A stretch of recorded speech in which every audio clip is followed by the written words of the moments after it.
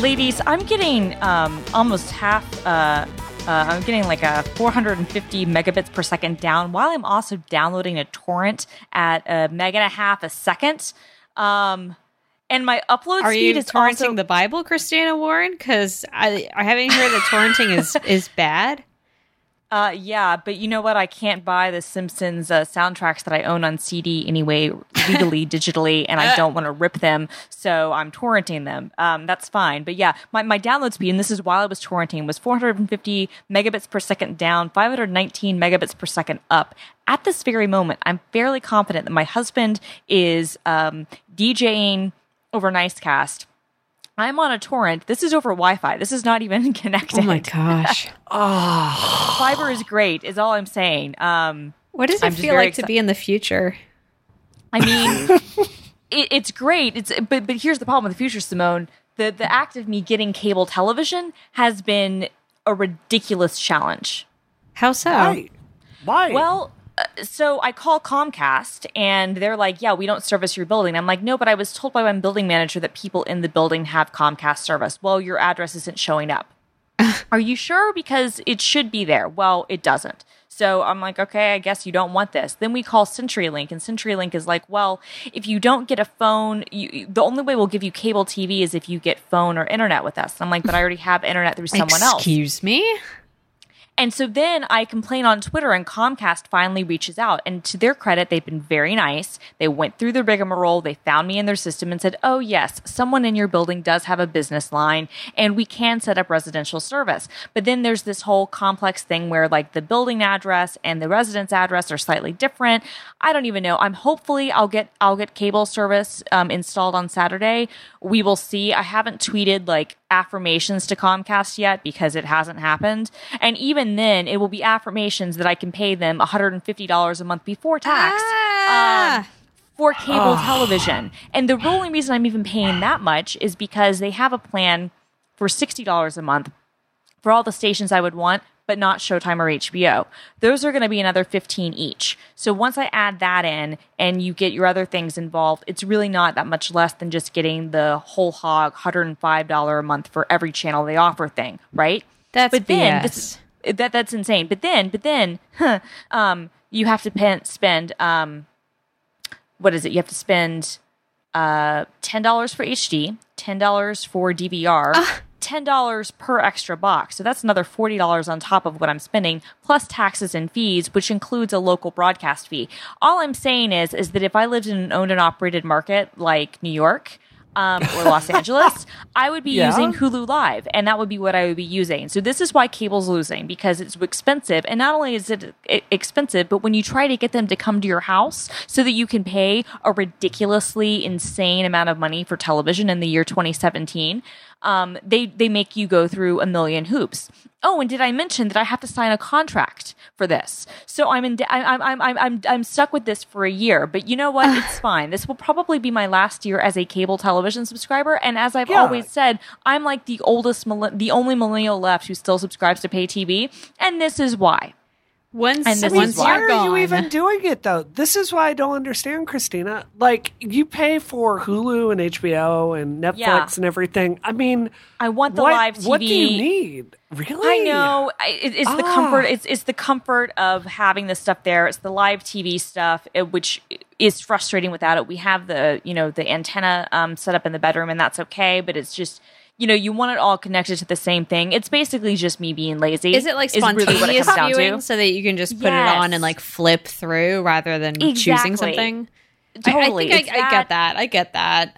And it's stupid and it's bad, and I can't believe I'm spending all this money on it. And it's one of those things where I'm just like, all right, fine. You know, it's Christina Warren's white whale. You're out there. It is my white whale. It is. Here I am out there like a putz, like still paying for cable TV like a moron. But the thing is, this is why they lose. And then Comcast has announced that they're going to have like a skinny bundle service where anybody will be able to get their internet TV. But the one caveat is that you have to have internet with them. And so if I actually agree to have just internet with them, they would only charge me I could probably get a bundle for significantly less. But the problem with their internet is A, it's not fiber, I have fiber.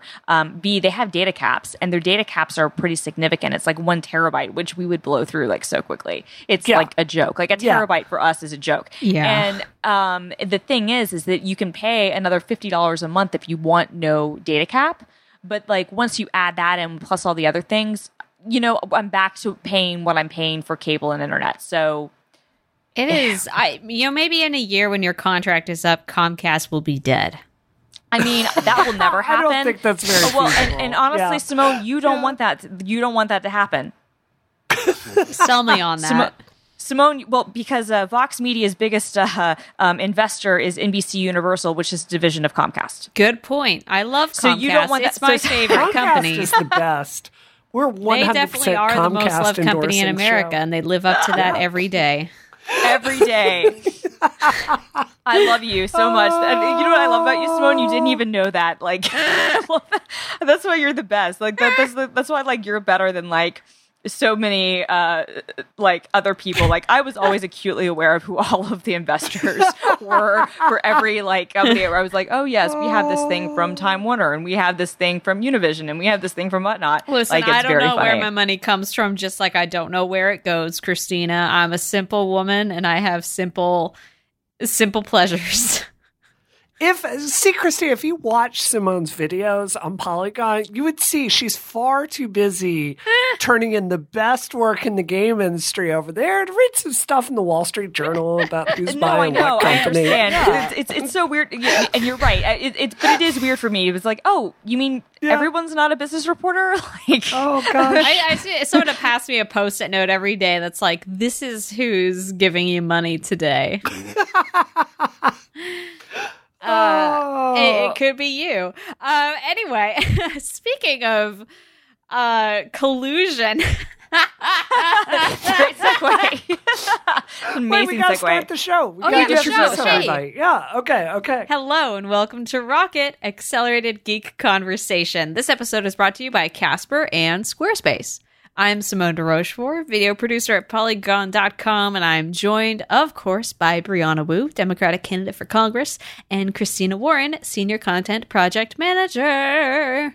They really just gave you all the words for jobs and put them in that title. See, I think I have a new title, Simone. I think I have a new title for you. So I was out doing a campaign event this week, and I found myself I do colleges, right? Like I talk to people at colleges, and I was speaking to a mega anime fan at a college, like somebody that's really deep into it that just goes beyond my level of Sailor Moon knowledge. And this guy called me the Democratic Party best girl. Oh my God. Wow. So yeah, that's right. I think that should be my new title. It's not Nancy Pelosi. She's not Democratic Party best girl anymore. It's Brianna Wu. I think you know what you need to do. Really get active in that Reddit community. Really use this label to your advantage. Yeah. No, I think that's really smart. New logo right now. Brianna Wu. Yeah. Best girl, but in a sparkly pink sort of bubble font, I think. That's it. I'm really proud of you. The way to go. That's amazing. Thank you. I feel very accomplished. Oh my God. It's because you have the best costume changes, I think. Yeah. And the best fight that's scenes, the way Congress to be works. honest. When you fight the other members of Congress, I always think that you're going to win.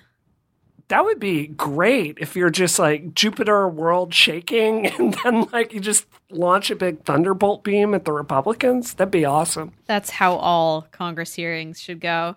Now I don't have a good segue because we took the intro of the show, starting the show, took away my good segue. But hey, how about that Apple?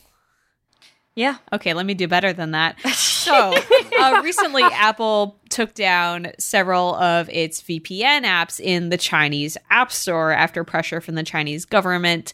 And so what we're going to talk about here is sort of our feelings on this, especially coming after Apple's stand against the U.S. government last year, not wanting to put a backdoor in the iPhone so that they could access terrorist text messages. and sort of globally what this means and how we feel about it. And it's definitely an interesting question because even when we were just going over this in our Facebook chat before the show started, or when we first read this article this week, it's such a complex issue that I definitely like have knee-jerk reactions to, and I'm really interested to hear both of your takes on how you feel about the way that Apple interacts with the Chinese government versus Apple interacting with our American government. Well, I mean, Christina, can I kind of give I feel like I was worried about doing this topic with you guys because I want to kind of give the view that I think they have in China because, my father-in-law, he immigrated from China, obviously being married to Frank. I feel like I understand that culture better than I did a decade ago. So, but I'm worried about it because I don't want anyone to think I'm advocating this point of view because I'm not. I'm just saying, this is a show. This is we try to give you information on the show. So I'm trying to give you both sides of this argument here. I think a lot of Americans really can't even neurocognitively process how much of a hierarchical top-down society China is. I'll give you an example. The first time I went out to my father-in-law's house when I was there and Frank and I were just dating, there was a moment where I was ordered to go into the kitchen to wash dishes with the women rather than sit down and talk about politics, which all the older men were doing there. It was just very jarring to me. And then, you learn more about how the hierarchy works. Like, typically, the elder person of the family every year will get, red envelopes in money with it and hand those out to family members to kind of show his care and, how he, cares for the family. Right. So it's a society that's still very based in Confucianism. And even though, here in the West, we have an individual first F society kind of motto, in China, it's very much the opposite. And even though it's changing a bit, it's not something that's magically going to go away in a generation or two. Right. So I feel like what most people don't understand is, China does censor to a certain extent, but they have a range of political thoughts and opinions, kind of like we have Republicans and Democrats, and they kind of argue and have discussions within that framework. Right. If you go outside that framework, your comments will be deleted or what they call harmonized over there in China. And it's just part of this 10, 15-year plan that the Chinese government has for where it's going, as opposed to the United States where we have no plan whatsoever. So even though I kind of agreed with the New York Times take that Apple should have taken a stronger stance here, I also feel like knowing so many people from China, I feel like it's kind of not really realistic. Does that make sense to you guys? It makes total sense. And I mean, I would say this. Look, they actually, I remember, I don't believe I ever wrote anything about this, but the law was passed in China, basically outlawing VPNs. This was passed back in January of 2017, and it's only now that it's kind of gone into effect. But a coworker of mine who I work with really closely, she's originally from China, and she's been in the United States for about 7 years. But she's actually going home in a few weeks to renew her visa. And she and I were talking a few weeks ago about how they're really cracking down on the Great Firewall and making VPNs harder to use. And her take was kind of like, well, the government's going to do this, but people will find ways around it. And that's kind of, the weird push and pull that China has, right? Is that there is censorship and there are laws that are kind of taking place where it has become more open.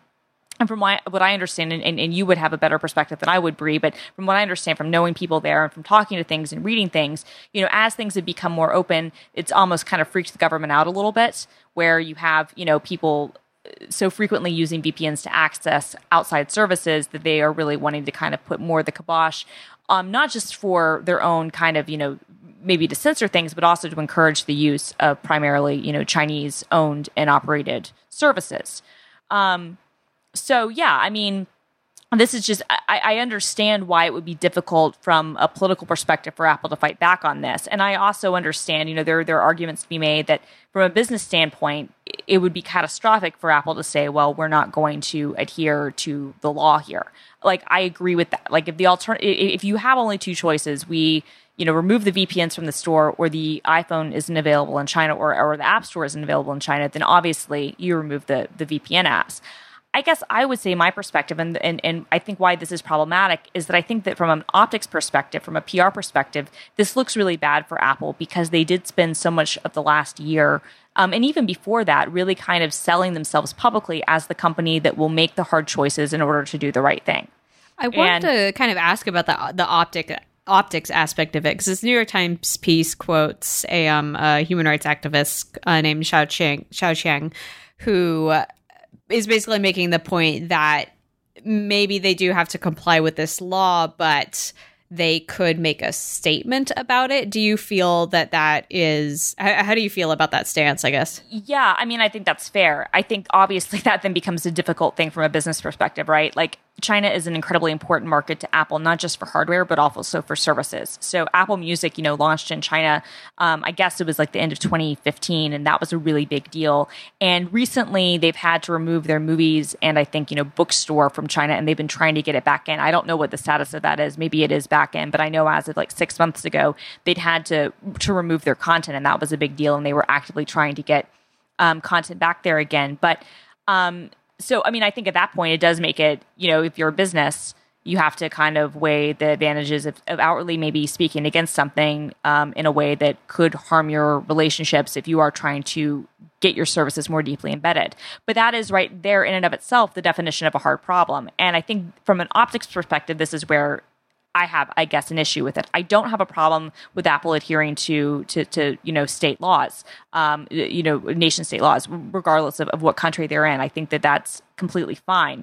What I think, though, is a problem optically, and I don't think that the Tim Cook's statements, during the earnings call really addressed this.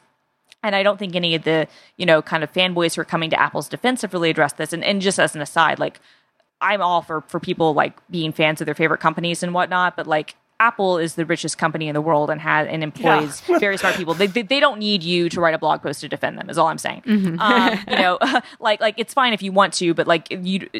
Anyway, that's a completely unrelated side, and that goes for any of these major corporations, by the way. But I do think that the problem is that, as I said, they've spent a significant amount of time, even before Apple FBI, but especially since then, kind of publicly saying we will make the hard decisions and to do the right thing. And it does kind of go at odds with that. If you're not going to make a statement, like I agree kind of with the human rights activists who said it would be nice if Apple made a statement. And instead, Tim Cook's statement was kind of like, when it's appropriate, we'll let our opinions be known and whatnot. And it, the problem, I was talking with Josh Sinners, who is the managing editor at Tidbits. We were talking over Twitter about this, and we both kind of had the same opinion. And his take was, he kind of longed for the Steve Jobs days, because Steve Jobs was very adamant about like, well, we're going to do what's best for the company. Even if it doesn't, whatever makes Apple the most money, we're going to do. He had kind of that sort of perspective. Tim Cook doesn't. And I think, honestly, that Tim Cook, that not having that, all for one, perspective is obviously better. It makes you like a nicer company. But it does mean when you make the pragmatic choices of doing what's best for your company, go at odds with your PR campaign of we will make the hard choices. And that's my only kind of comment, is that I think that this wouldn't be as big of a deal if there hadn't been so much written and so much expressed by, their own statements about how they would fight to do the right thing. And honestly, there are, look, Amazon is complying with this too. Google's not, because Google is not in China.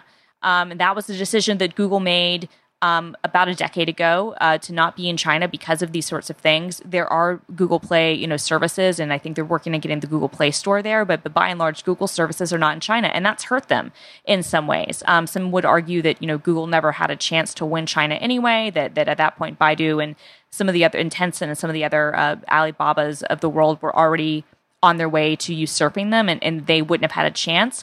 But I mean, this is one of those things where you can kind of say, if you don't if you really care about doing the right thing, you won't do business in a place. And obviously that's not a position Apple is going to take. And I'm not claiming that they should take it. But this is where I have to give just a little bit of pushback here. And again, I'm not advocating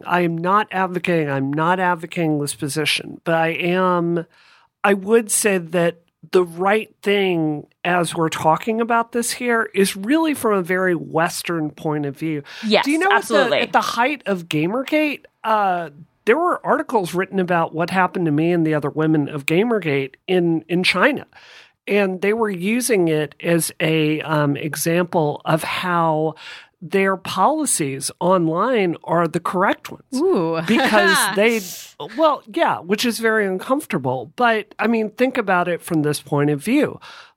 This anonymous attacking of women online, of doxing them, do you know what I mean? Going after them, of inflicting terror on them. That's not an issue that they have in China. I'm not advocating that policy, but I'm saying from their point of view, they see that's our very fair. internet and the way that it acts, and they're like, "Holy God, this is terrible. That this kind of is dovetails a real into mess." what I've been thinking about with regards to this, which is that as an American, I don't know. I could not plot myself into any country in the world and know how best to be an activist in that country. And I feel like Apple obviously has roots here in America and understands its relationship with our American government. What I think I would like to see in situations like this, if a company wants to be seen as a global leader for online freedom and independence in that way, I would hope that they would work with activists in the countries where they're based and figure out what that country, what the people of that country need. Because it is like, you can't just, I feel like you can't have a blanket sort of stance and then enact it, especially when you're doing business in all these very, very different places. But you can sort of put down roots among communities that are doing the work that you say you are interested in and learn how best to deal with that. And maybe that means they made the same decision that they made. Maybe it means they make a statement. Maybe it means they make a totally different decision. I don't know, because I don't think what I'm talking about is something that exists in the world. But it definitely, like, it's something that I think companies need to think about, especially when, like, the point that stood out to me most in this New York Times piece was that this decision may be a good decision for Apple in China right now, but it also is looked at by other countries like Russia, like the United States, and they can take that and sort of run with the idea that this worked here, maybe it could work somewhere else as well. And that's a lot of pressure to put on one company, which Apple is, but they're also a big company, and there's a trickle down. I mean, I would say too, and we've already seen that happen. I mean, just I think it was yesterday, as we're recording this, Putin announced that they are going to be enacting VPN laws in Russia, and so these sorts of things will continue. And Apple's presence in Russia is already limited. Like, I'm not even sure. They obviously there are iPhone users in Russia, but I think it was, and I haven't checked in about a year, but they weren't actually selling the phones there. There were some problems selling phones there. It's easy for people to get because it's part of the EU and whatnot, but there have been other kind of issues around that. But I would say too, when we talk about like longer term problems, I would say, even though I think, and I'm not faulting the position that they're taking, if you're following the law, you're following the law. We can debate how much or how little they can say and what that would impact their business. But I do think that from a long term perspective, not fighting back or not taking a stronger stance, there is a problem here by not having those services available when people want them. And that is the point that I do wonder. Obviously, they're making this decision because they want to continue to sell iPhones and Apple products in China, right? Like, that's obviously the goal. You want to continue to do that. China is a very important market to Apple. But I do wonder long term, like, what the impact is when you don't have these sorts of services available on your iPhone, if that diminishes the demand for the iPhone. Because at this point, if you buy an Android device, even if, again, like Google could remove those things and that's fine. People in China aren't using Google Play. They're using one of the bajillions of other app markets. And because of how Android's made, it's very easy to get apps in an alternative way. On the App Store, that is possible. People can sideload if you have developer accounts or whatnot, and you can, install them through Xcode or whatever. Like there are ways for people to do it. It takes more steps, but people can do it. But because John Gruber kind of mentioned this in his kind of article about it. There isn't the only way that software is distributed through the iPhone is through the App Store, and unless you have something like jailbreaking or other things going on. I do wonder, like long term, what the impact of not having this sort of thing is, because if people are going to find a way to get around these VPN issues and these firewalls anyway, does that attract their interest in the iPhone? And I don't know the answer to that, but I would think that if there's a certain status symbol. I mean, I would think that if you're interested in that, like Android is going to be your operating system, right? Sure, like, but I guess I'm saying, right, but that hasn't historically been the case until, like this week, you could have an iPhone and still have a VPN app. And so I guess what I'm wondering is, like, if you're looking down, 6 quarters from now and you're looking at iPhone sales in China, are you going to see a negative impact because people can't do that? Because from what I understand, and I don't have direct figures, but from what I understand, a significant portion of connected people in China use VPNs and use ways to get around the firewall. So I don't know like what the long-term impact is of not having these things available. And I think that that's something that Apple will have to grapple with. Already they've seen their sales in China fall, and on the earnings call, Tim Cook basically blamed, Hong Kong for most of the sales being down, but we've seen it kind of fall over time. The China sales aren't as strong as they've been, and so I wonder, if the status symbol of an iPhone will be enough for the people who are usually kind of the earliest adopters. I have to think there's a correlation between people who will go out and buy a new iPhone and people who are going to be using a VPN. And I do wonder like what impact that has. That's just a question. And again, I don't think that changes Apple's position, but I do wonder what impact that will have. I think like just like here in the United States, we're kind of used to our kind of shocking prison policies, right? Like the United States has more people in jail than any country in the history of the world, and we're just kind of used to it. Yeah. Right? I think in that same way, most people in China are used to these policies and kind of take them for granted. So I do think there's a section of people out there clearly that don't agree with that and would be looking elsewhere. But I can't imagine that would be like a driving force with the iPhone. And one thing that the New York Times article said that really seemed very common sense to me is, people in China, if they do have access to the App Store, even with some government censorship, those apps and that content does give them perspectives that they wouldn't get without it. Sure. And I think that does have tremendous value. Now, clearly, it's like one of the things that the Chinese government has done is like force Apple to remove the New York freaking Times from the App Store. It is impossible for me to think of any reason for that. Like, like this is a fairly neutral, completely unradical newspaper. Like it's the most, like it's just facts, right? And it's hard for me to think of any reason to justify that. But knowing what I do about, like the mindset in China, it is my guess that constructive, polite engagement is the best way forward to, like, I think like if they did write a statement condemning the government, I think that would be tremendously counterproductive knowing what I do about that government. And I just think like working with them, being polite, but slowly pushing the boundary, my opinion is that's kind of it's a completely justifiable course of action here. This episode of Rocket is brought to you by Casper, a company focused on sleep. They make the perfect premium mattress and they sell it online for a fraction of what it would cost in a store.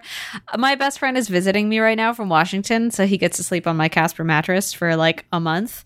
And let me tell you, I have heard praises it. He's probably listening at the door right now. He probably has his ear pressed against the door. Oh, God, he's scratching at the door. He wants to get back to the mattress. He wants the mattress. Oh, God.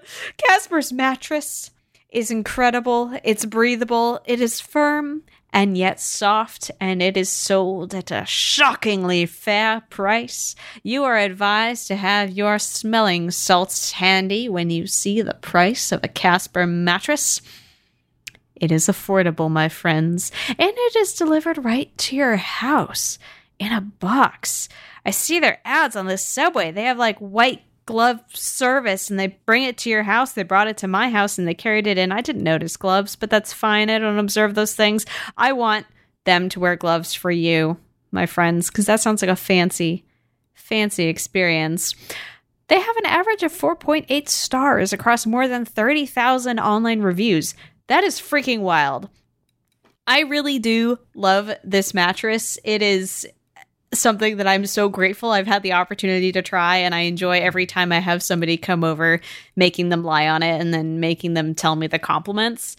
And that's kind of how I like get through the day, is by having people compliment my Casper mattress and tell me that it's a good decision. I really appreciate that sort of feedback. So also, my best friend has like chronic bad sleep problems, and he's actually slept okay since he's been sleeping on this mattress. So I'm going to take that correlation as causation. Thank you, my friends. Buying a Casper mattress is super easy, and in fact, you can try one for 100 nights. You just sleep on it for 100 nights, and you decide if you want it, and then you just freaking keep it forever, and you recycle their beautiful blue box. I was walking the other day on the Upper East Side, and I saw like 3 Casper boxes in the recycling, because of course in New York we put our garbage on the street. So they're out there in the wild. You don't have to find someone with a Casper mattress to try it, though. As I said, you could get one for yourself. Just try it out. There's no risk. You just sleep. What's safer than sleep? You can get $50 towards any mattress purchase by visiting casper.com/rocket and using the code ROCKET at checkout.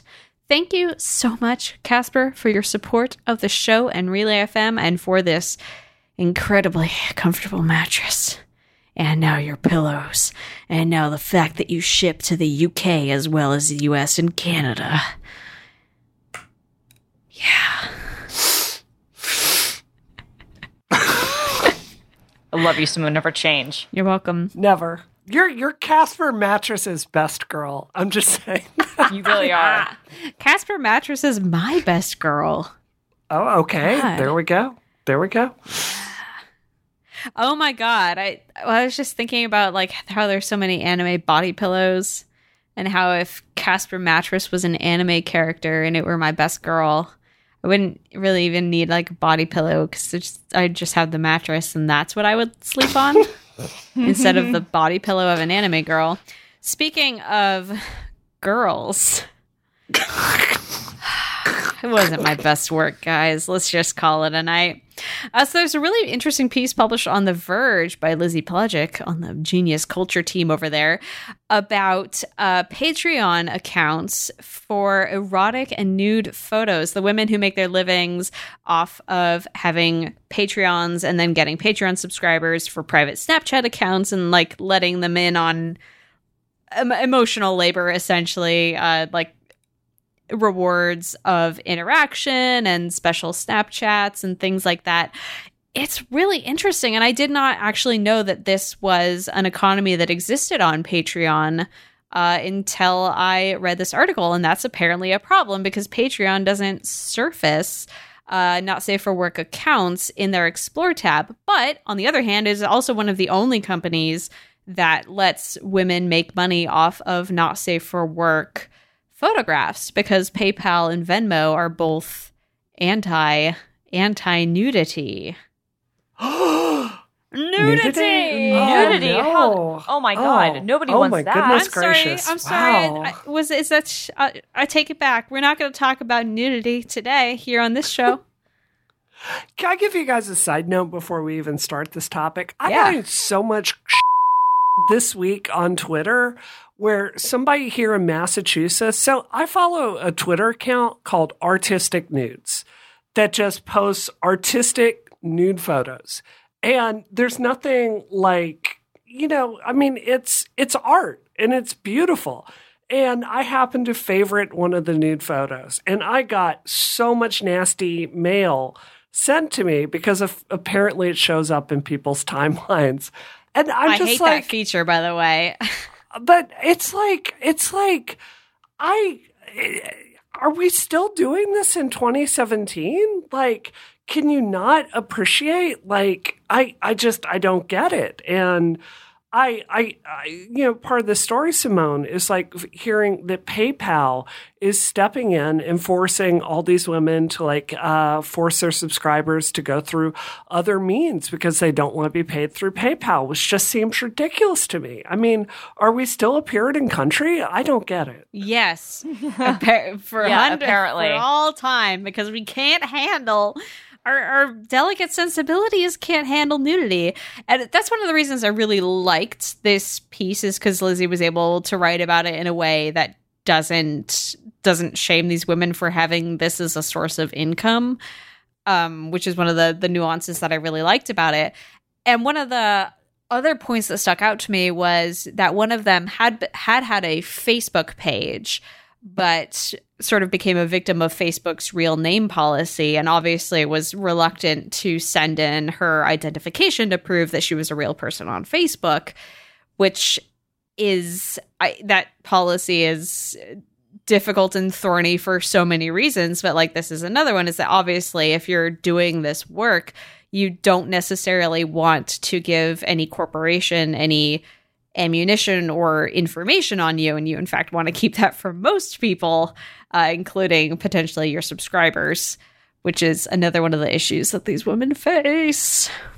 What was your take on this, Christina? Yeah, I think it's really interesting. I thought that, obviously it's interesting, like, that Patreon can't officially support this stuff because, as you said, PayPal and some of the other payment providers have rules against this. But part of what's interesting to me is that this is really just kind of the most modern take on what's been happening basically since the internet existed. I mean, since like Jenny Cam and some of the early women on the internet who've been doing stuff like this. It was interesting. Some of the people interviewed in the piece, used to work at Suicide Girls and used to have other outlets. I think what's also interesting, what Lizzie's piece was great, but what was omitted, what I thought was an interesting, also kind of side hustle, and it's not erotica in the sense of its photographs, but there is a whole community of people who do erotic writing that is based on Patreon, but whether it's like original stuff or fanfic or whatnot. And I've kind of noticed that that's been kind of a community of things that has kind of cropped up. And I think that's actually really interesting as a use case too, where people will offer their stories early or do exclusives for Patreon people that they will then maybe eventually, put on places like AO3 or Wattpad or whatever, but or other services or publish, self-publish or whatever, but will kind of do it as kind of a subscription way of offering writing. And I think that's interesting too, that there is kind of this kind of not closet, but I guess underground or more underground kind of economy kind of created using Patreon. And I think it's interesting to see how Patreon is dealing with this, right? Because obviously, I mean, you see this with a lot of services as people start to find ways to give money to things where they do kind of run up against, okay, how does this come against the terms of service and whatnot? Because getting payment processors for information that could be considered adult can be really difficult. And so I think that's kind of the interesting challenge. I guess I don't understand why it is so difficult for company. I can't even understand how, if you're using Venmo for this, like how you would get caught. B, I don't understand why it is against the terms of service for PayPal and Venmo. I think that there are age restrictions, and there's certain things in certain countries. I don't know, honestly. I mean, comes down to puritanical sensibilities, I think is what it comes down to. But some of those countries, many of those companies do have very strict things that says we will not be used for certain purposes. And a lot of that stuff, some of it can come down to, we won't let you make payments in other countries where a lot of illegal activity happens. And some of it will come down to, we don't want adult content. And so you have like a whole microcosm again of payment providers who service adult websites. And And so, but those are often charged, extra fees and are more difficult to use and don't have all the great features that you would get in something like this. I think it's interesting too how people are using the more safe for work tools like Instagram. There's a big one that was mentioned repeatedly in the piece to kind of sell access to the other things. You can have access to my Snapchat. You can have access to my private Instagram, or you can have access to my Patreon where I'll show other things. I think that's kind of an interesting economy thing. And I've heard of people like, a lot of cosplayers do that on Instagram and say, oh, follow my Patreon if you want to see additional things. Yeah, like each one will have a Twitter account where they'll post censored versions of the photos, or an Instagram with censored versions of the photos. And then the subscribers to Patreon obviously get like the full shebang. But of course, everything. But the funny thing, what I don't understand here is, I think about this all the time, Christina. Like when we had these kind of puritanical attitudes about these things, I remember being a teenager and being in my 20s and thinking, thank God, one day my generation is going to be in charge and we will not have these weird, illogical hangups. And we built these systems. Like we just did. Yeah. And I legitimately cannot understand how this is still an issue. I legitimately don't understand the wing of feminism that just wants to quash out sex and I don't get it either. I don't get it either. And it's interesting where I think you even see though younger people sometimes having those views, and it depends on where they're raised and depends on their backgrounds and whatnot. But there does seem to be waves of movements of how people feel about sexuality, and you would think that as the younger people would be more comfortable with it, but sometimes it does get more puritanical. I mean, this is unrelated to this topic, but just as an example. So on Sunday, I saw the 35th, and I saw the film Fast Times at Ridgemont High in the theater. They were doing a 35th anniversary screening. Yeah. Now, that made me feel really old, because I wasn't born when it was in theaters, but I've seen it. Yeah. It's a really great film. The thing is that the film, Amy Heckerling, who went on to direct Clueless, directed it, and the screenplay was written by Cameron Crowe based on his novel, or not novel, his actual first person account, kind of the same thing.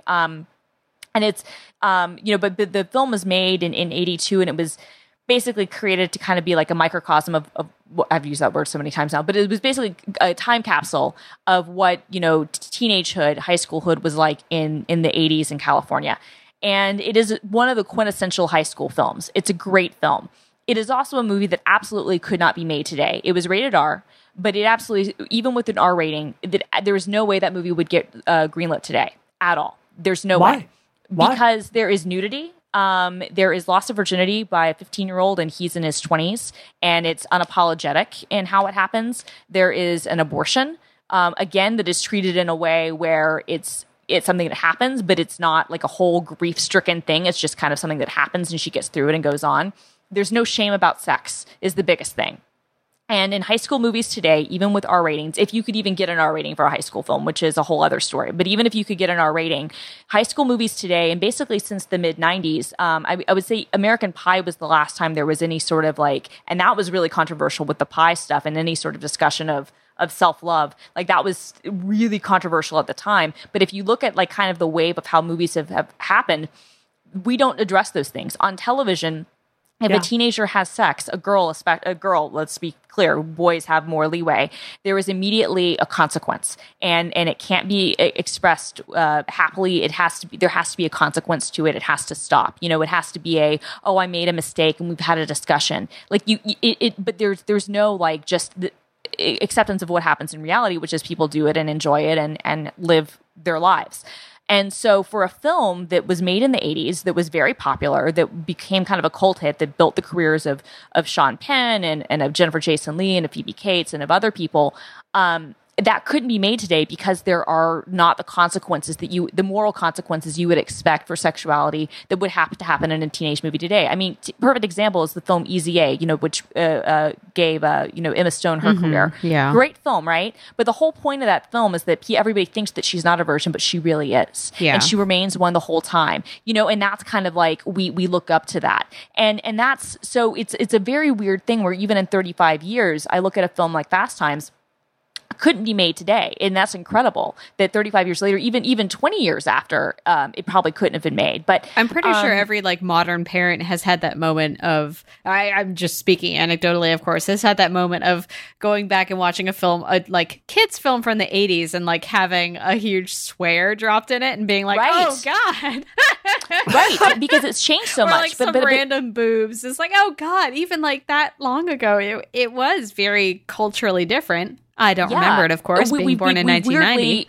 It's weird that we like to think that we've become so much more progressive and so much more liberal and so much more open. Yeah. But if you really look back, at least from a film perspective and a culture's perspective in television, things have become much more conservative. It's very interesting. Mm-hmm. I would say, too, and then I'll shut up, one of the interesting things I got from the piece, though, I like you guys' take on was the piracy angle, right? Because there was people that was talk really about, interesting. I hadn't even thought of that, but we've seen it again in adult video stuff, or at least I have. I'm outing myself here, where people will rip the subscription stuff and upload it other places. But I hadn't even thought that people have whole subreddits dedicated to Patreon girls where they will rip their content and put it up. And I wonder, some of them feel like, oh, it promotes me and gives people a taste and will bring people in. And some of the other, women were like, no, actually, that's just flat out theft. And but that becomes kind of an interesting question. How do you deal with the piracy angle? That has to be kind of a catch-22 with some of this stuff, right? Is that, how much, people have to, I think that puts additional pressure on the creators to have to put out more and more content and make the content more worthwhile, so that people aren't just gonna surf the Reddit thread and get the free stuff. It already sounds like a really hard job. Yeah, but go on. Yeah. No, I was going to say, it sounds like what you were saying, Simone, about the emotional labor involved with that, where it's good. That's what she said. It was all about doing the work to get out there and make those connections with people. That's it. No, but it's just, I really want to back up what you were saying earlier, Christina, with this is exactly the same as it was with cam girls, very early on with the internet. And it's not that far off from what, Playboy bunnies used to do. They would send out autograph pictures to mega fans if you paid X number of dollars. So, I mean, it's all just part of this same basic need that's kind of baked into the human condition. And I don't know. I think what I'd like about the Patreon model is it's not asking these women to get involved with some, shady dude that's going to take a huge There's no in between, Yeah, I like that they're in control of their own destiny. It's giving them the power. Right. Yeah, I love that. Now, that's also the downside that they're going to have to deal with all the weird chasers and stalkers. But I don't know. I just, this is art, and I really appreciate that Patreon is doing the work to stand up for this, because sex work is work, and I think that's awesome. That is so. Speaking of, I guess the personal involvement aspects, clearly the piracy on Reddit is still a problem, but I feel like what you essentially have is a community that you have fostered here in your Patreon followers. Right. I feel, and I would hope that it becomes easier to suss out a leaker if there is one, because people are not that clever about their friggin' usernames.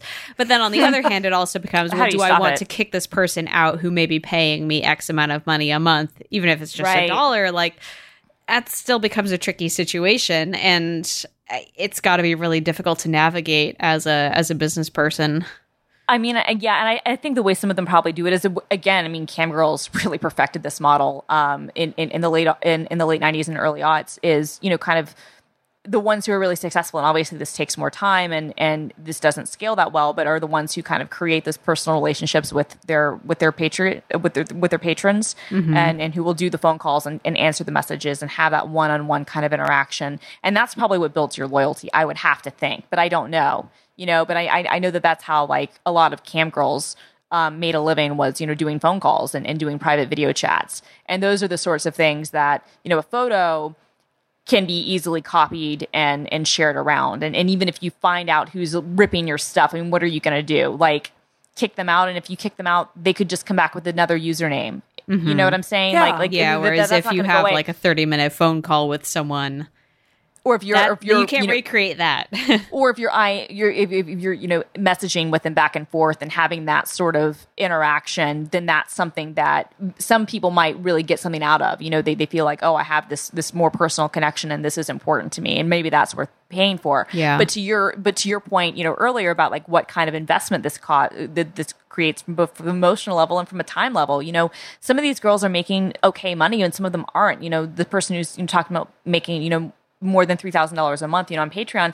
On the surface, that sounds great. You're like, oh, I wish I could make $3,000 a month just doing photos and stuff. But it's like you have to think about all the, but all the time and effort that goes into that. Not just taking the photos, staging the photos, doing the makeup, doing all that stuff. But interacting with the patrons, answering the questions, doing all that other stuff. I mean, it can become more than a full-time job. And if you're looking at it from that perspective, then that's actually not that much money. Mm-hmm. Yeah. But I'm glad that these stories are being told, and I'm glad that these, like Brie was saying, that people don't have to go through maybe sleazy middlemen and are able to kind of create their own destinies. I think that's great.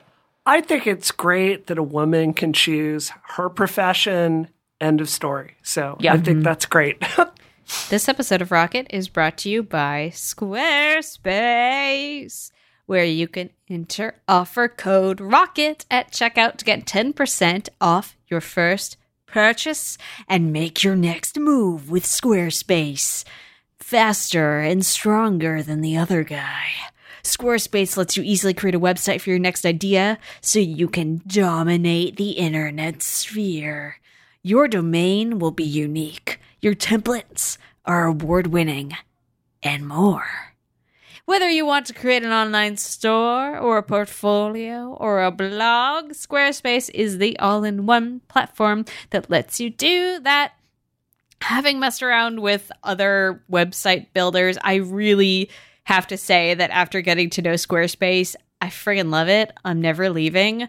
I am so upset. I was able to update my website just the other day for the first time in a while because, like, stuff doesn't happen to you every day that lets you update your website, but I was able to do it. I was able to get back in there. And even after being off it for a few months, not having any news, I still had it.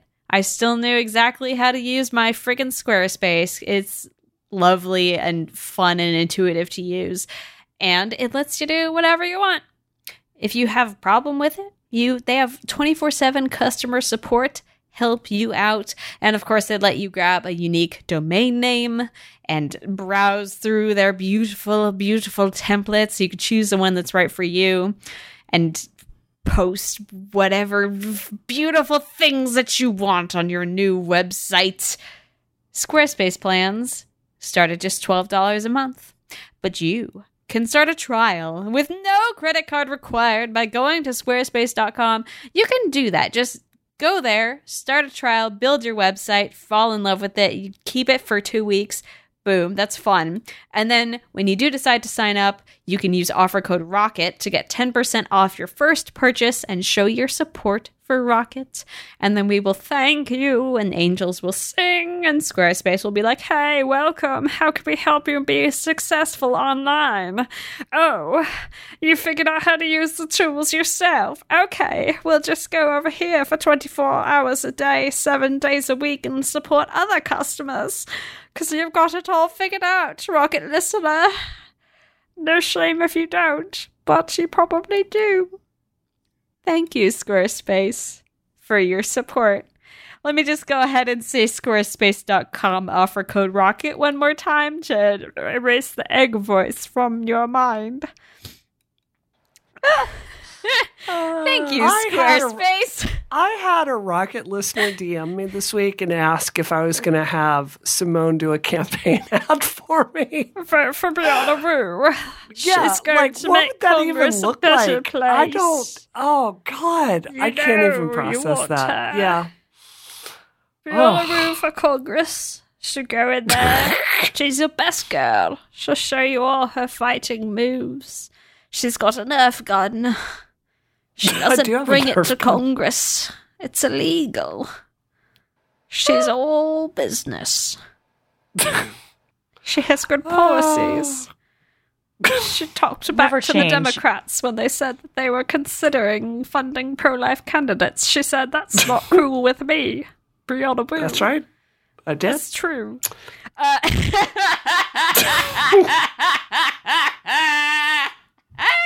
Oh my God. I've lost it. I've lost my lost it. mind. Christina, do you want to introduce topic 3? No. go Please ahead. do it. Yeah, go ahead. So HBO got hacked. Oh, shoot. 1.5 terabytes of data is what the hackers have said that they claimed that they took from HBO. And among those, they have boasted about leaking full episodes of upcoming, I almost said Thrones, shows, such as Thrones. So let's just say upcoming Thrones. Upcoming Thrones. The biggest rated show on all of the world. Yeah. And then it's weird. Everybody's talking about how huge 1.5 terabytes of data is. And let's be clear, it's not a small hack, but that's not that big. But it's Game of Thrones, which adds data to it adds weight to the data because it's so it does. it's such a big deal. Scripts. Well, it yes, exactly. It's scripts. They But I mean, actually pirate it in 360p, but because of the cultural weight, it added that many more. It added so many megabytes. Yeah, no, it's just funny because I think of it in terms of the Sony hack, and I think about how many how many hundreds of gigabytes of emails I downloaded when that happened. But no, I mean this is this is in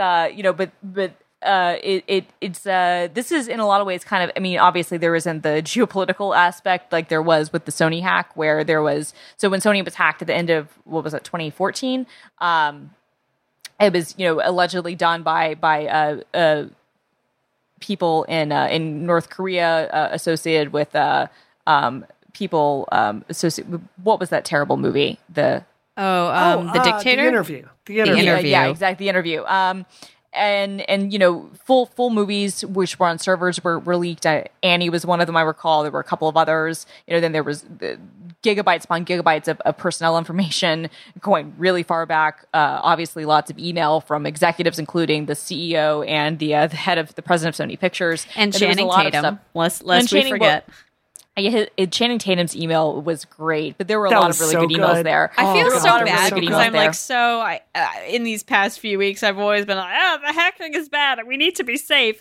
But when it comes to the Sony hack, I lose all objectivity because I laughed. Oh yeah, because there was so much good. Well, there was so much weeks. good stuff in it. I mean, it was really interesting. But this is kind of like that level. It's only 1.5 terabytes, but it's still a lot of data. But in addition to at least one Game of Thrones script, there was employee data. And what they're saying is that this is from the latest dispatch that Variety posted this morning. Thousands of home box office or HBO internal company documents, and so. But we know that because they did a DMCA takedown notice, that it wasn't just the secret information about shows, but also information about the employees, and that's where this becomes really bad, right? Is that people's personal health service records, newspaper subscriptions, online accounts, online banking information. All these things were at risk. And again, that was also the case with the Sony thing. Obviously, the thing that we kind of care about is that those Game of Thrones scripts, right? We want to know what's going to happen. And that's all really interesting. But I wonder, and I want you guys' perspective on this, in the wake of the Sony hack, where that was such a big deal, how does this happen again? That's what I was trying to figure out. It doesn't make any sense to me. This is what scares me about security in general, right? We talk about how important it is. We talk about how important OPSEC is, how important information security is, how important data protection is. We see these terrible things happen to companies like Sony. We see, massive hacks like the Ashley Madison hack. We see really big, Yahoo, the big exposures all the time.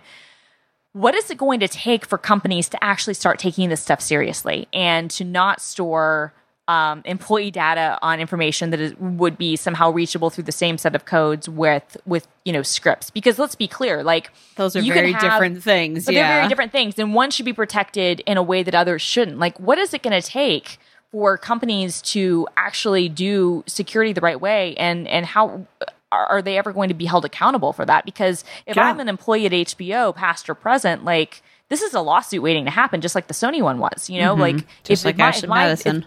If exactly, but I'm really more for, I'm thinking the employees, like, if my health information is potentially out in the wild, like that, I'm suing. Like, I don't care if you're my employer. Like, I'm suing because this isn't okay.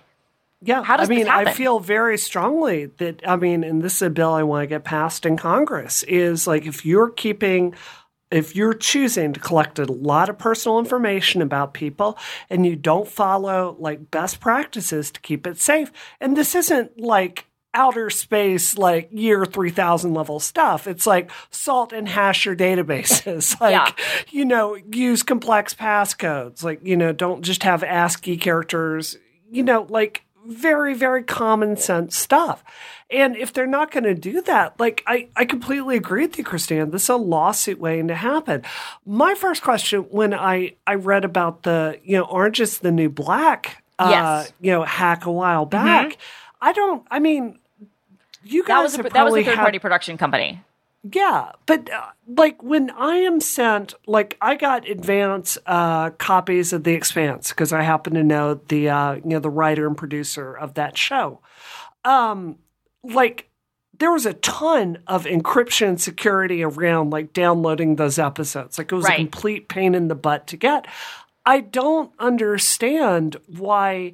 If HBO has the quote, like, we're doing everything humanly possible to keep our stuff safe, I'm like, why isn't this stuff, like, encrypted? Why aren't you assaulting and hashing Why aren't you storing things in separate servers? Right. Why are keys from one server letting you get into another? Like, why is your employee information and why is your marketing documents, why are they in the same place? Like, that's what I want to know. Like, why don't you have File Vault? Like, why is that even in a format someone else can read without the, the pair keys for encryption? Yeah, I mean, and part of that is because that makes it hard across network systems. And I can understand that and, like, empathize with the difficulty, especially if you're not a technology company, of understanding, like, the intricacies of that stuff. But if you're a big enough organization, and HBO is a division, frankly, it's the most profitable division of Time Warner. AT&T is in the process of trying to buy Time Warner right now. Like, HBO corporate, this was a couple of hours ago, is trying to reassure staff that their email inboxes were not implicated because, let's be real, as bad as any of the health and private and banking information stuff is, and that's all terrible, the stuff that would, like, get people fired is what's in your inbox. Yeah. It says, as promised, I want to update you on our recent cyber incident where we currently stand. There has been and will continue to be an enormous amount of speculation in the media. It is important to understand that, as is often the case, things you read may very, very well not be true. But yet, anyway. Many people have expressed particular concern about our email system. At this time, we do not believe that our email system as a whole has been compromised, but the forensic review is ongoing. We are also in the process of engaging an outside firm to work with our employees to provide credit monitoring, and we will be following up with those details. God, that's the least you could do. Meanwhile, continue to do the excellent work which defines the company across all departments, blah, blah, blah, blah, blah. But, like, but that's basically much ado about nothing. Like, what I'm getting from this is that that's expensive and that maybe they should have prevented this rather than pay an outside company to help their employees mop up the damage that is not their fault. No, well, precisely. I mean, like, Sony had to do that sort of thing, too. I remember what was famous with the Sony hack, and I think we might have even talked about it on Rocket at some point. But I'm not saying HBO had this position at all, because there's no evidence that they have. But I remember what was so stunning to me about the Sony hack was that there was information that was kind of found where their chief security officer had given interviews about why it wasn't that important to pay for security stuff to have the most hardened security because the risk was the cost benefit analysis didn't really match. I think now that this has happened enough times, if you're an entertainment company, or if you're any company, but if you're an entertainment company, you can't make those decisions. If you're a multinational and you have, hundreds or thousands of employees, like, this isn't something that you can just do willy-nilly. Like, you need to pay to have people securing your stuff. And I think that at the very least, employees deserve that. I mean, we've seen this with government employees too, where information has been hacked and has been leaked, and once those social security numbers are out there, all the credit monitoring stuff in the world doesn't make it any less of a pain in the ass for you to protect yourself against identity theft. Like, it's just it's ridiculous. So I mean, part of it is like, of course, I'm like, oh, what's going to happen on Game of Thrones? Like, I am like genuinely curious. But I look at this and I just think, how does this happen? How does a company allow, after the Sony hack, how does a company allow this sort of thing to happen again? I don't get it. It's definitely telling. I mean, obviously Game of Thrones is the SEO hook that will get people to read an article, but it's also very much dominated like all discourse about this, rather than that really sucks for all the people whose information got leaked. I don't think you would even know that if you were just browsing headlines. No, you wouldn't. You would just be like, oh, well, what's going to happen on Game of Thrones? Let's find out. Game of Thrones gossip. I mean, I will say right now, I haven't seen links anywhere, like on mainstream sites, and I'm sure there might be paste spins or whatnot, but I haven't seen it spread around the same way you did with the Sony hack. They seem like they're doing it more contained, but that's only now. It's only a matter of time. So it doesn't seem like they even know how deep this really goes, which is really scary. Yeah. Yep. Well, Brianna, what are you up to this week? So guys, I just looked at my calendar and apparently I'm leaving the country tomorrow. Oh, cool. All right, have fun. Oh my gosh. So yeah, I'm about to go pack and get ready to go to a conference on tech. So so that's what I'm up to. We also opened my first campaign office this week, which is so freaking real. It's surreal. Like I tell you guys, like, I have been an indie developer so long that to have to get up at like 9 o'clock in the morning and do my hair and like put on a dress and go to an office and like sit down at a desk and like have my own phone there and my own computer set up. It's weird. It's really weird. It's a different feeling. It's just, I don't know, Simone. I don't know if I like it. But so I've like, what I'm trying to do is, part of my lifestyle is I keep everything on two devices, on my iPhone and my 12-inch MacBook that has to do with email. So I'm like trying to figure out how the frack I hook up a 12-inch MacBook to a 27-inch Apple ACD to get it to go, because it's HDMI to not Thunderbolt, but to mini display. So I've got like 40 different conversion cables from Amazon that are coming tomorrow. It's like, it's going like, okay, you'd use Apple's $70 port out, and then that goes into HDMI over to DVI, and that goes DVI to mini DVI, and that goes over to this, and that has a female to female connector between the two. So hopefully this is traumatizing me. This whole conversation is frightening. It's just yeah. Well, that's the sacrifices you make when you try to work in an office, Simone. Just trying to be safe. Just trying to protect yourself. Christina, what are you up to? So I got my new iMac. Yay. Finally it arrived, and I got it set up this weekend and installed and everything. It's hot in Seattle right now. I'm blaming Simone, even though it's not her fault. No, it is. It'll only be hot for a few days, so that's okay. Just doing the work thing is still kind of settling in with figuring everything out. One thing I do want to plug, I'm not sure how often I'll be doing it, but I'll be doing it at least once more, maybe more than that. But Microsoft has a video channel called Channel 9, so channel9.msdn.com, and it's kind of like our YouTube. And I did a little show that we talked about a while back for the platform that I work on. But my colleague Beth and I actually hosted. They do a weekly show called This Week in Channel 9, where you kind of go over like the biggest Microsoft stories in the week. Ooh. And we hosted it last week, and we won't be hosting it this week because we have a conflict. But I will be hosting that more often in the future, so that's kind of fun. Exciting! Do you have a link to that I can? Yeah, I absolutely do. Sweet. I'm going to Portland this weekend, so Christina, rest assured, I'm getting a taste of the heat wave that is apparently afflicting the Northwest, because it is historically hot in Portland right now. It's like 109 degrees, I guess. Yeah, I was going to say, it's like the hottest it's ever been like in the history of the world now. I hate or something. that. I hate it a lot. it makes me sad that I'm leaving New York for that hellhole. And I proposed Austin, and I know that it would be the same hotness, but you know what? It's normal there. It's not normal in the Pacific Northwest. And as you are learning, Christina, people don't have air conditioning. They don't have air conditioning, but you know what? At least there's no humidity, because in Austin you would have hella humidity, which would be really bad. I thought Austin was a dry heat. I think there's humidity in Texas. I don't know. Maybe I'm wrong. Well, listeners, write in and let us know if there's humidity in Texas. I'm pretty sure Portland is going to be humid as hell.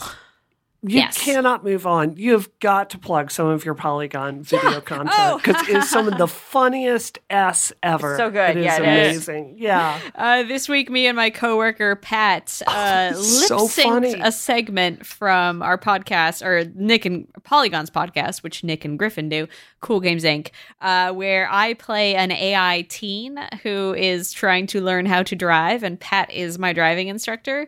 And it is the most fun I have ever had in my life, is Scream lip syncing these lines. And it was really funny. Thank you. I was wearing that dress that night when I went to Sleep No More, and I'm hoping that one of the actors from Sleep No More will see my video and be like, I know her. It was that masked beauty from the show. I will never speak to her because I'm shy. That's what they'll say. I'm sure. So anyway, but watch the video. It's very funny. It'll be in the show notes. It really is. Yeah, put that in the show notes for sure. It was so, I mean, from my perspective, Simone, like the video content I first saw from you was like you and Courtney like messing around, back in Seattle. And it's so cool to see how much you've grown at Polygon. Like it's so cool to see you thriving over there. It's really cool that like of the stuff that I was able to do at Pixelkin, which I super enjoyed, the stuff that is most relevant to what I'm doing now is the very weird off the wall skit stuff. Yeah. Which makes me super, super happy. I'm very lucky that making weird faces, because I'm really good at that, is my job. So update, Simone. Humidity in Austin, Texas, as of today, as I'm looking at this, which it's right now probably like oh boy, it's like 9 p.m. there, 9:30 there, is 81%. What? What? So versus 30% humidity in Portland. So even though it will be very hot, at least you won't have 81% humidity. The world turned upside down. I mean, although you would have AC in Austin, so I guess it's a trade-off. Thanks for looking that up for me. You literally just destroyed my entire life. Well, that's the show. Where can I find you online, Christina? You can find me at film_girl on the Twitters, the Instagrams, etc. Do follow me on Instagram, because my Instagram stories, I'm not doing them I'm trying to get more consistent. I'm also on Snapchat, but I'm using Instagram stories more. So follow me on the gram, because I am trying to do interesting stories every day about mundane life things, and also just, funny stuff. So follow me on the gram, Twitter, Facebook, etc., Snapchat, whatever, film_girl. Do it. Brianna? Well, you can find me on the Twitter machine, where my Twitter is going ridiculous right now because Patton Oswalt, Chelsea Clinton, and Sarah Silverman have all retweeted something I tweeted about reproductive rights. So my Twitter is, get ready to bleep this, right now, because every single anti-choice man is sending me tweets right now. So it's awesome. Thanks for that. I appreciate it. So if you could send me positive tweets there, or send me DM suggestions for Simone in my campaign videos, you can do that at Space Cat Gal. Yeah. And you can find me on Twitter at DoomQuasar. And of course, all of my videos at youtube.com/Polygon. It's a good place with good, funny people. And of course, you can find this show's reviews on Apple Podcasts, where you can also leave one of your very own. Yeah, folks, your own review. You can leave it at Apple Podcasts. It's a great move. It changed my life. When I gave the show a 5-star rating, I immediately saw effects, a ripple effect throughout my whole life. And that, I think, has made me the person that I am today. And I'd like to see other people be me. Like, that's what I want from the world, is to walk outside and look at the people on the street, and they're all me. Every single one of them is me, because they did the right thing, and they stood up for what's right, and they left a review and a good rating for Rocket on Apple Podcasts. That's why the city is such a beautiful place. Thank you, everyone. Have a good night. This episode of Rocket is terminated. Terminated. Terminated.